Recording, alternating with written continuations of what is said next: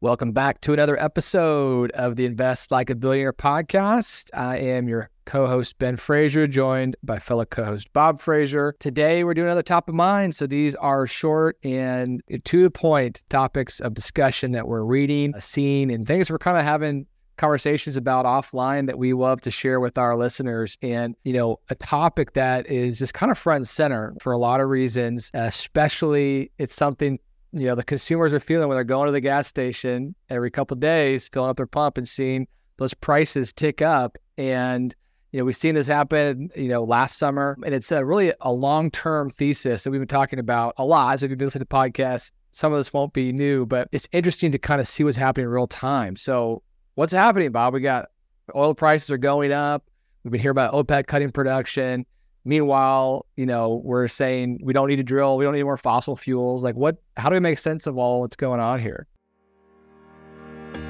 This is the Invest Like a Billionaire podcast, where we uncover the alternative investments and strategies that billionaires use to grow wealth. The tools and tactics you'll learn from this podcast will make you a better investor and help you build legacy wealth. Join us as we dive into the world of alternative investments, uncover strategies of the ultra-wealthy, discuss economics, and interview successful investors.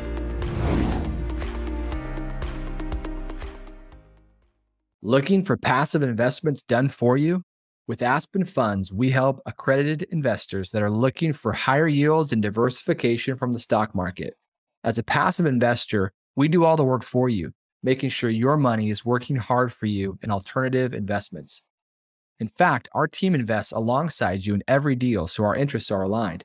We focus on macro-driven, alternative investments so your portfolio is best positioned for this economic environment. Get started and download your free economic report today. Will prices hit $100 a barrel this year, right? That's a question a lot of people are asking. In fact, I was just on the phone with a Wall Street Journal reporter yesterday, and he was asking that question: what was our forecast on energy prices? And so it's very interesting. There was a brand new article coming out from oilprice.com, and they point out that there's supply shortages everywhere. So let me see here. It says what all the forecasters have in common is that all of them point out a discrepancy between the demand for oil, which has remained strong, and supply, which has become increasingly constrained. And at a time when governments in the West are making a huge effort to reduce that demand and supply as well.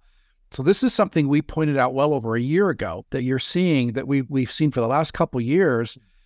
Demand has exceeded supply, and so we're seeing oil inventories dropping. I mean, right now, the oil inventories in Cushing, Texas, in Cushing, Oklahoma, are hitting, the tank bottoms. They're just empty.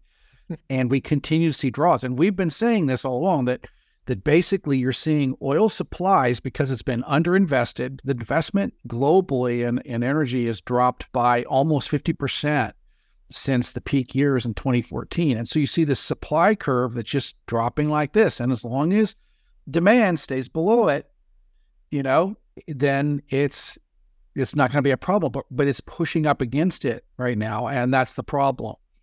And so we're seeing tightness in every area of the energy patch. The EIA just reported that oil production, the Energy Information Administration, reported that oil production from the U.S. shale patch was set to decline in October from September, after the September average also declined from August. So we're seeing declines. And so the big question is, well, aren't people going to pump more, right? Aren't people going to, prices go high? I mean, we're right now in the oil business, and the profits are much sweeter, right? So, but what's happening is it takes a long time to develop an oil field. You can't just turn it on. And so that's the problem. It takes a long time to develop these things. Plus, as I was pointing out to the Wall Street Journal journalist, you've got in the past, a lot of this stuff has been, the drilling is very capital intensive, and debt is much harder to find. equity is much harder to find for these things. A lot of investors have pulled back because of the political heat, right? And you know, and I mean, it was just in 2020. So 3 years ago, Biden was basically comparing oil pumpers to war profiteers and threatening punitive windfall taxes. And then California, they passed the windfall tax, right, for oil. So it's like, you're evil if you're producing oil. And then he comes in 2 years later and then you're evil. He says the oil companies in his State of the Union talked about how oil companies were evil, because they weren't pumping enough, right? Which is it, right?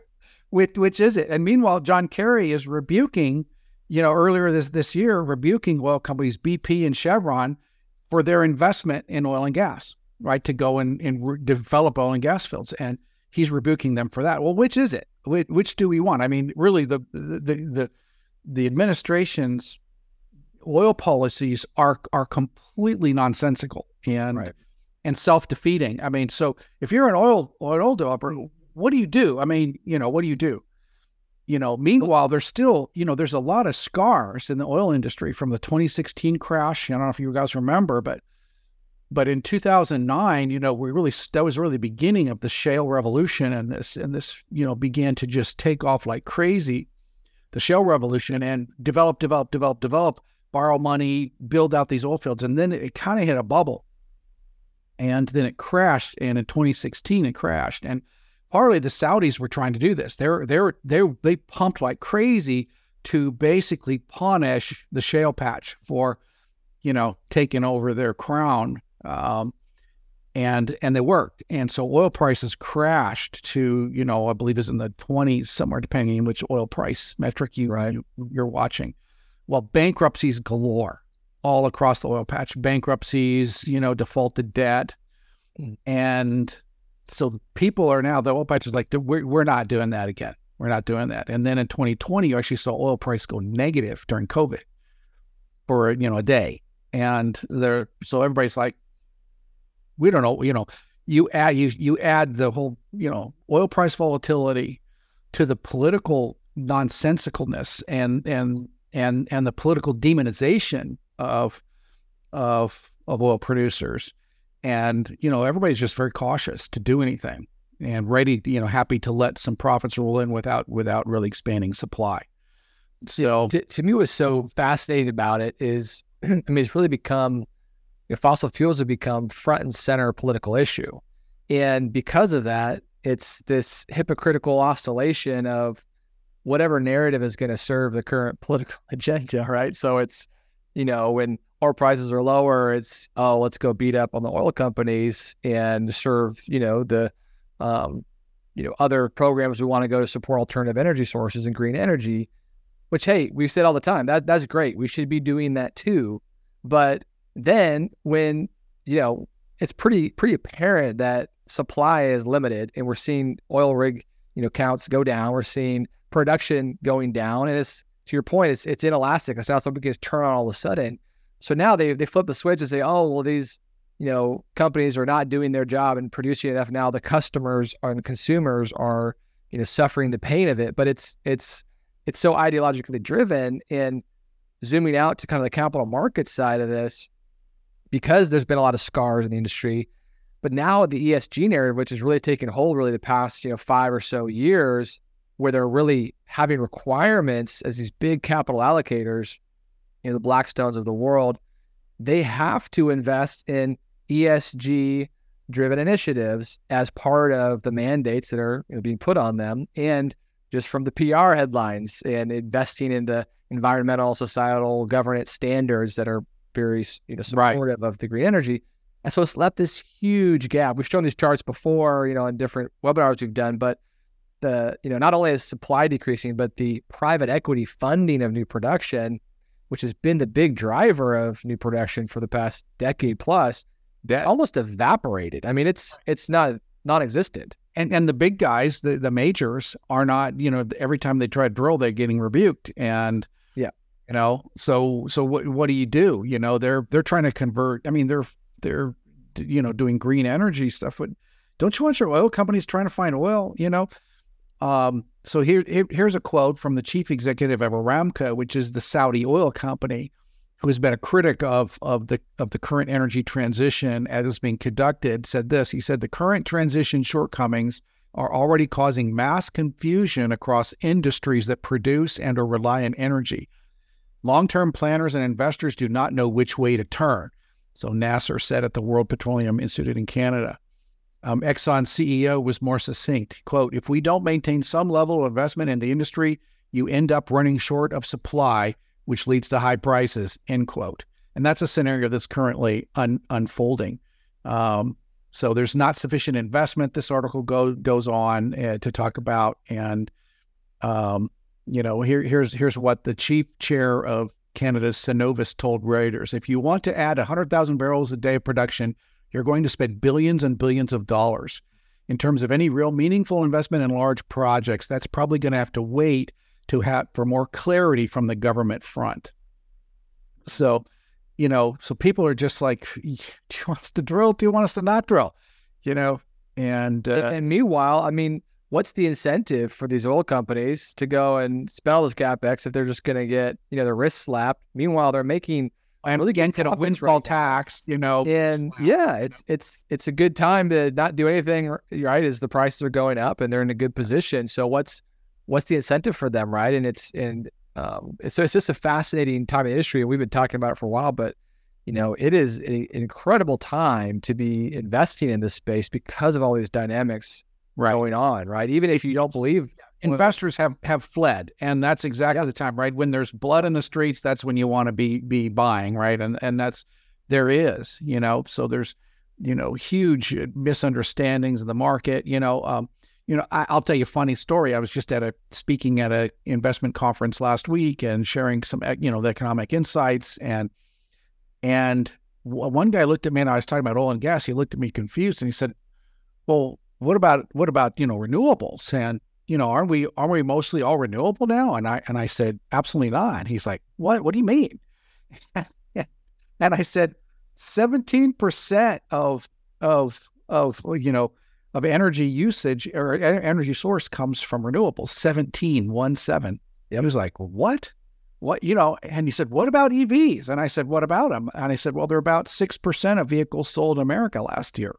He said, "Oh, okay. But aren't they're 100% free, right?" And I said, "Well, no, where does an electric vehicle get its energy from?" And he looked at me again confused and he says, well, you plug it into the wall.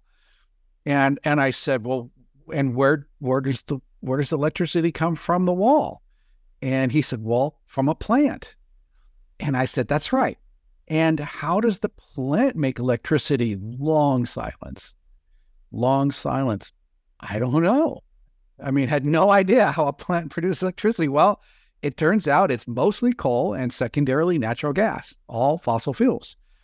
And he was like, "Why has no one told us this?" I mean, there really is a massive misunderstanding about the energy transition, and there's real confusion. I mean, you look at, the Democrats now are reeling because, they want high energy prices. Okay, the liberals want, the climate change folks want high energy prices. Why? Because it helps facilitate a transition, right? If oil is $200 a barrel, well, that makes alternatives a whole lot more attainable. But on the other hand, it makes life a whole lot more miserable, right? So all of a sudden, if you're paying $10 a gallon at the pump, well, I mean, that really hurts people. And if you're, can't heat your house, et cetera. So there really are two minds right now. And it's, the policy shows that it's just complete confusion. So, but there's no question we need fossil fuels. And interesting, you mentioned ESG. So I'm just reading this morning an article on the Goldman Sachs CEO is backing away from ESG. He basically said, we need fossil fuels. He said, here's what he said. He said, this is Solomon, the CEO of Goldman Sachs, said, quote, "Traditional energy companies are hugely important to the global economy, and they're hugely important to Goldman Sachs. We're going to continue to finance traditional companies for a long time. We recognize there needs to be a transition over time, but that transition is going to take time," he added. So, I mean, so he's backing away from the ESG initiative and saying, the goals are aspirational and they're great, but the reality just isn't there yet.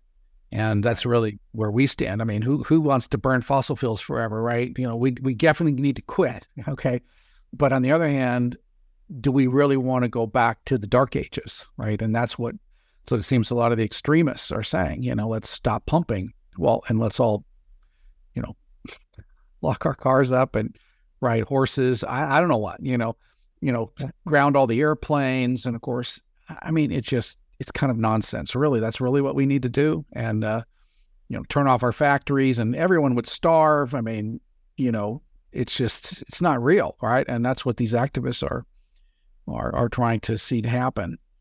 Yeah, I mean, there's a whole other side of this too. It's probably beyond the time we have to dive into this episode. But if you look at what has been the primary driver of, global human flourishing and advancement in technology and bringing undeveloped countries into being developed countries, is cheap energy and access to cheap energy. It's the number one way of doing that. And fossil fuels, oil is the most easiest to transport energy and the most energy dense resource that we found today. There's nothing that can even get close to comparing with it. And it's just, obviously we need to go after these bigger, longer term goals, but we need to be realistic in the transition and not just, do this complete switch, because it can't happen overnight. It's, functionally cannot happen. So, I mean, we've been trying to do this transition since the 70s, the oil embargo, the Arab oil embargo of the 70s. And, so what are we at 50 years now? And we've got 17% renewables. I mean,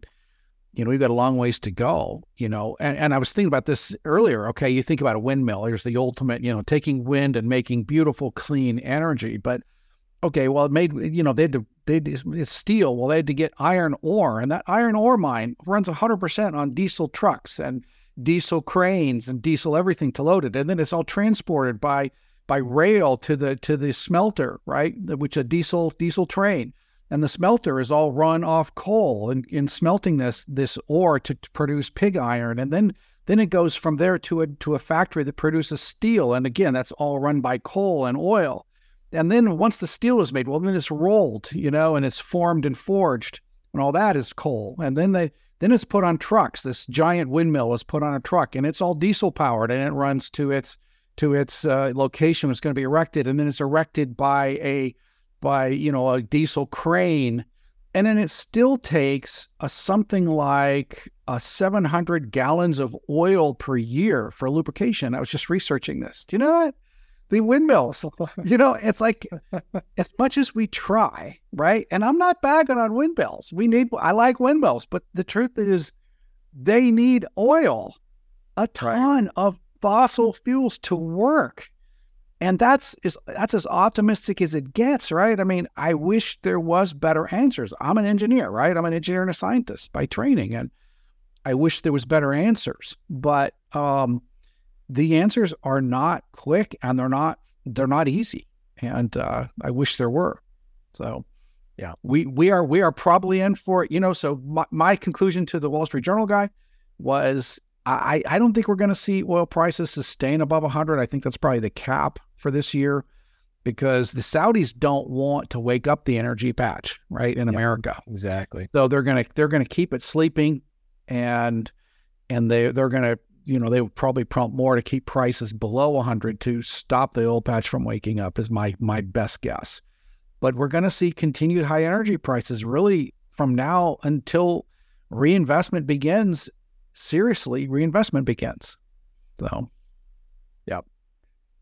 All right. Well, hopefully you got a few good nuggets out of this episode. We always appreciate you listening and writing to us. If you have other things that you're seeing, reading, and have questions on, be sure to subscribe if you are not already. Leave a review if you can. Help share the word, and tune in next time. Thanks so much.